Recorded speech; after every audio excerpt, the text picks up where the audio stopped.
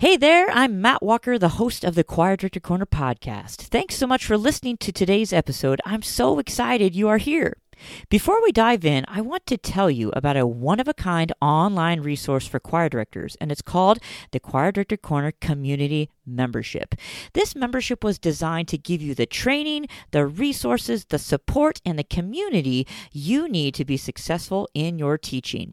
Inside the membership, you'll find online courses, which will help you polish your current skills, as well as learn some new strategies and techniques, a PDF resource library with over 50 PDFs and Google Docs that you can use in your daily teaching and workflows, monthly collaboration calls where you can ask questions, get feedback, and collaborate with choir directors just like you, and access to our recommended repertoire videos and repertoire lists. There's even a private Facebook group which gives you another place online to collaborate with other choir directors and ask questions. Being a choir director doesn't have to be a DIY endeavor. It's so much better when it's done together. So head on over to choirdirectorcorner.com/membership and join us in the Choir Director Corner Community Membership. Again, that's choirdirectorcorner.com/membership. All right, on with today's episode.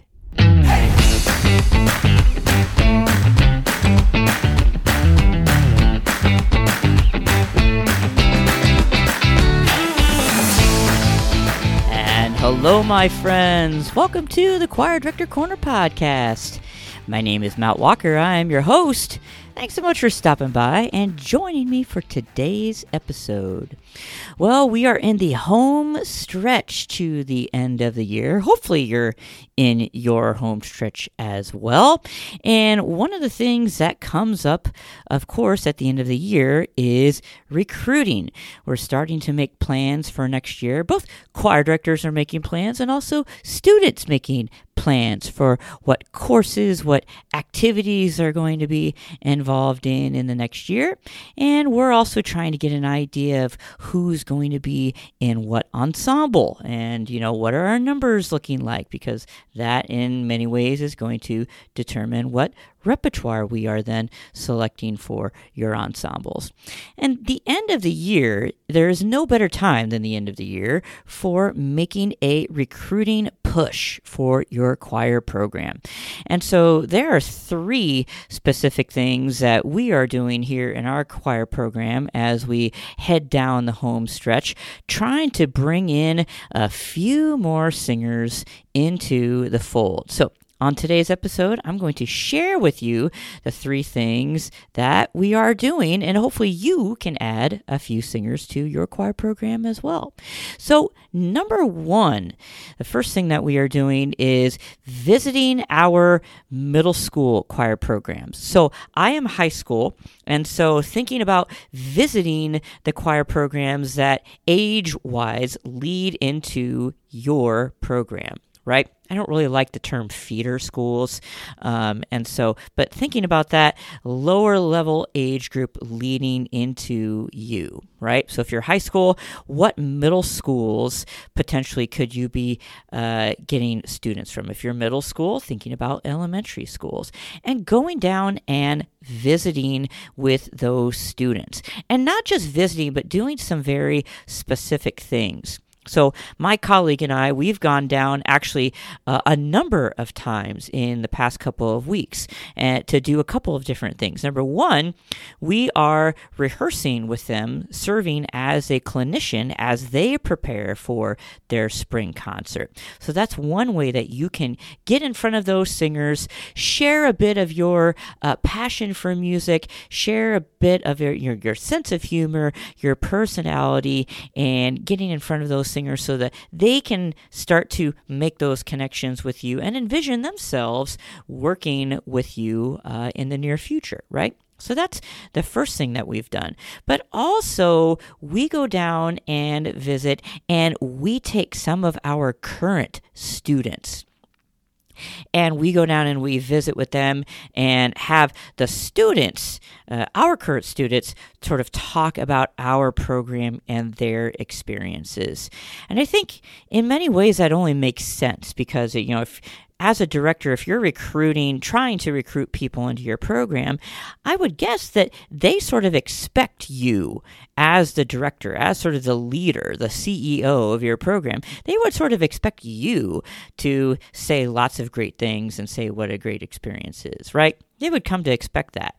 But when you're taking people that are currently participating currently in that experience, and they're the ones that come down and talk about the positive aspects of the program, I think that has a lot of extra importance, that adds a lot of makes the experience more meaningful. Yeah, it's a lot more meaningful when you've got kids that are currently in your program talking about it. They expect you to talk about it, yeah, but to have them do it, I think that's really has a great impact on potential singers.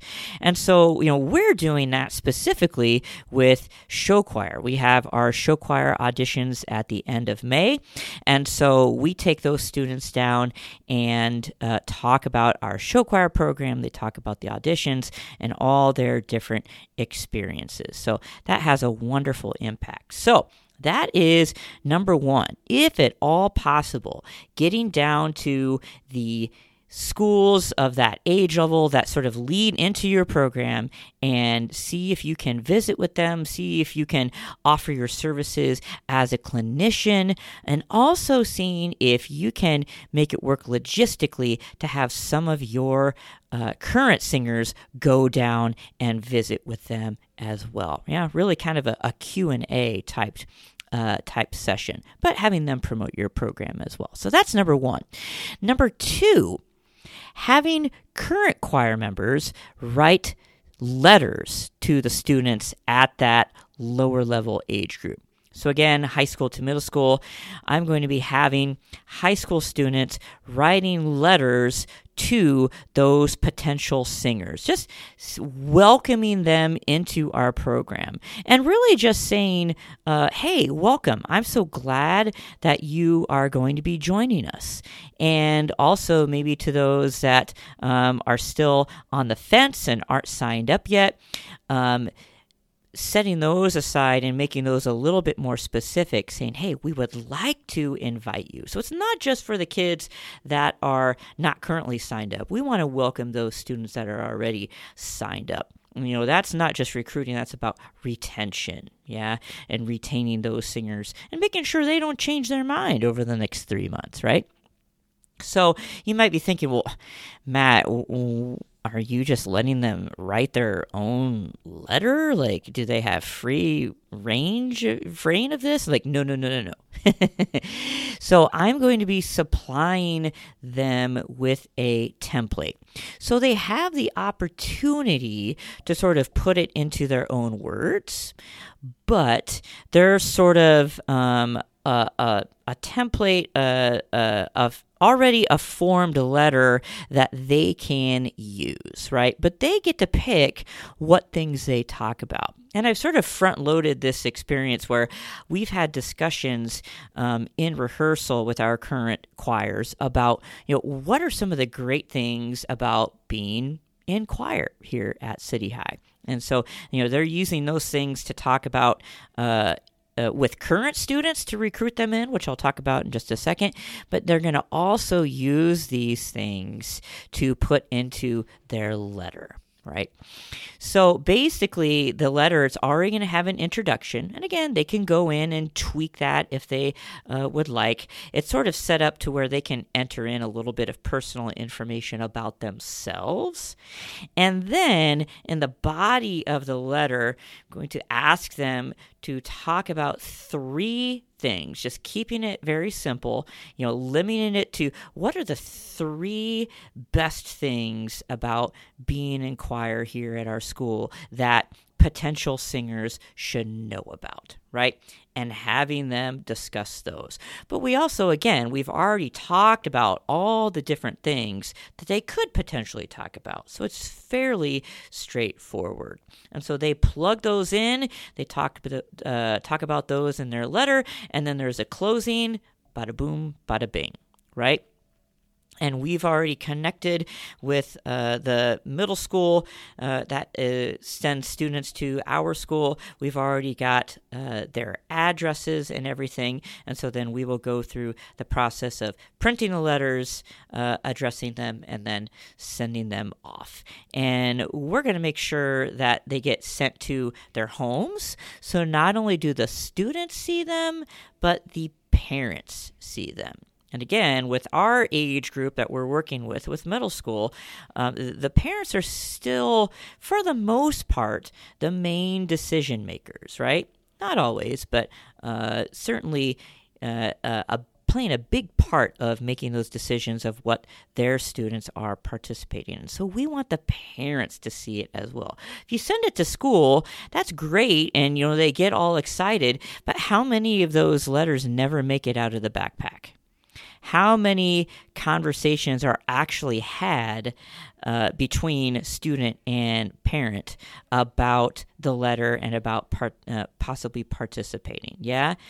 Probably not as many. It's the old out of sight, out of mind, right? So we're going to be mailing those home so that the parents see them as well. I think that's a big part of it. All done through Google Docs, so we can easily have access, and if we need to proofread them and sort of tweak them a little bit before they get sent out, we can have those conversations with our students, and we can get that done rather easily. Plus, if they're handwritten, how many of those are actually going to be legible, right? Based on some of the written assignments that I get in. Not too many, yeah? So working with Google Docs, and it gives our current students the opportunity to work on their typing skills as well. So that's number 2, writing letters to those potential singers, telling them about some of the great things about your program.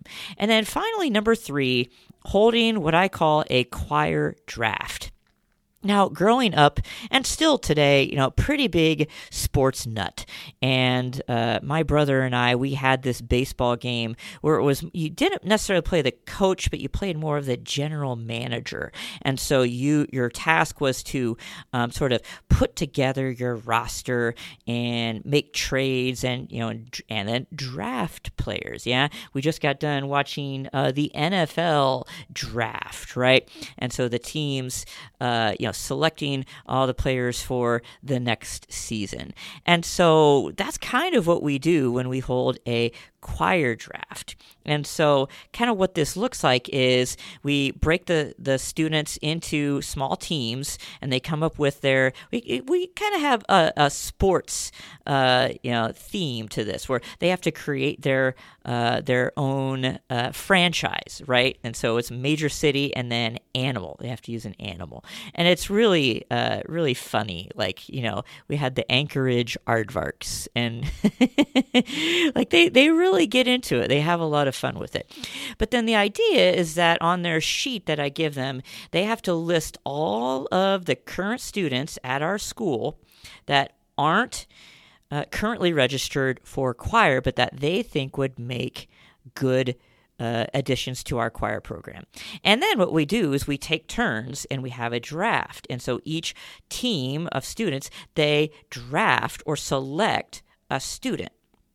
Right? And so the students that they select, and we usually have like 3 rounds, so they'll usually have 3 students that they are in charge of. They are in charge of recruiting those students. And then what happens is, if that student that they have drafted, if that student ends up registering for choir by a certain date, then their team earns points. And so each, out of both of my classes, the team that earns the most points, one morning before school, I will bring in breakfast, and we'll have donuts and juice and coffee. And so it's just like 3 or 4 students to a team. So, it's not that costly of an expense, right? It's like 8 students, probably the most out of my two ensembles. So I'll bring them in and bring them breakfast. And then if the ensemble as a whole earns enough points, then I will order pizza for lunch one day, and then they can come in and enjoy that. And so there's a whole points breakdown, which I won't get into here, and you can kind of develop your own way of doing things, but it just adds a little extra motivation, right? And they really have a lot of fun with it. I did this last fall, and I always say that, our goal is to add 10 singers to our program, not to that particular ensemble, but just to our program as a whole. And depending on your size of program, your goal might be different. Yeah, 10 is probably kind of high, but I think, if you shoot high, then oftentimes if you just get a little bit under that, then it's great. And that's what happened last year. And again, last fall, fall of 2021, just sort of getting out of COVID, just starting, at least here anyway, to looking like some resemblance of normal. And we actually added 7 singers to our program. And so this year, we're doing it in the spring instead.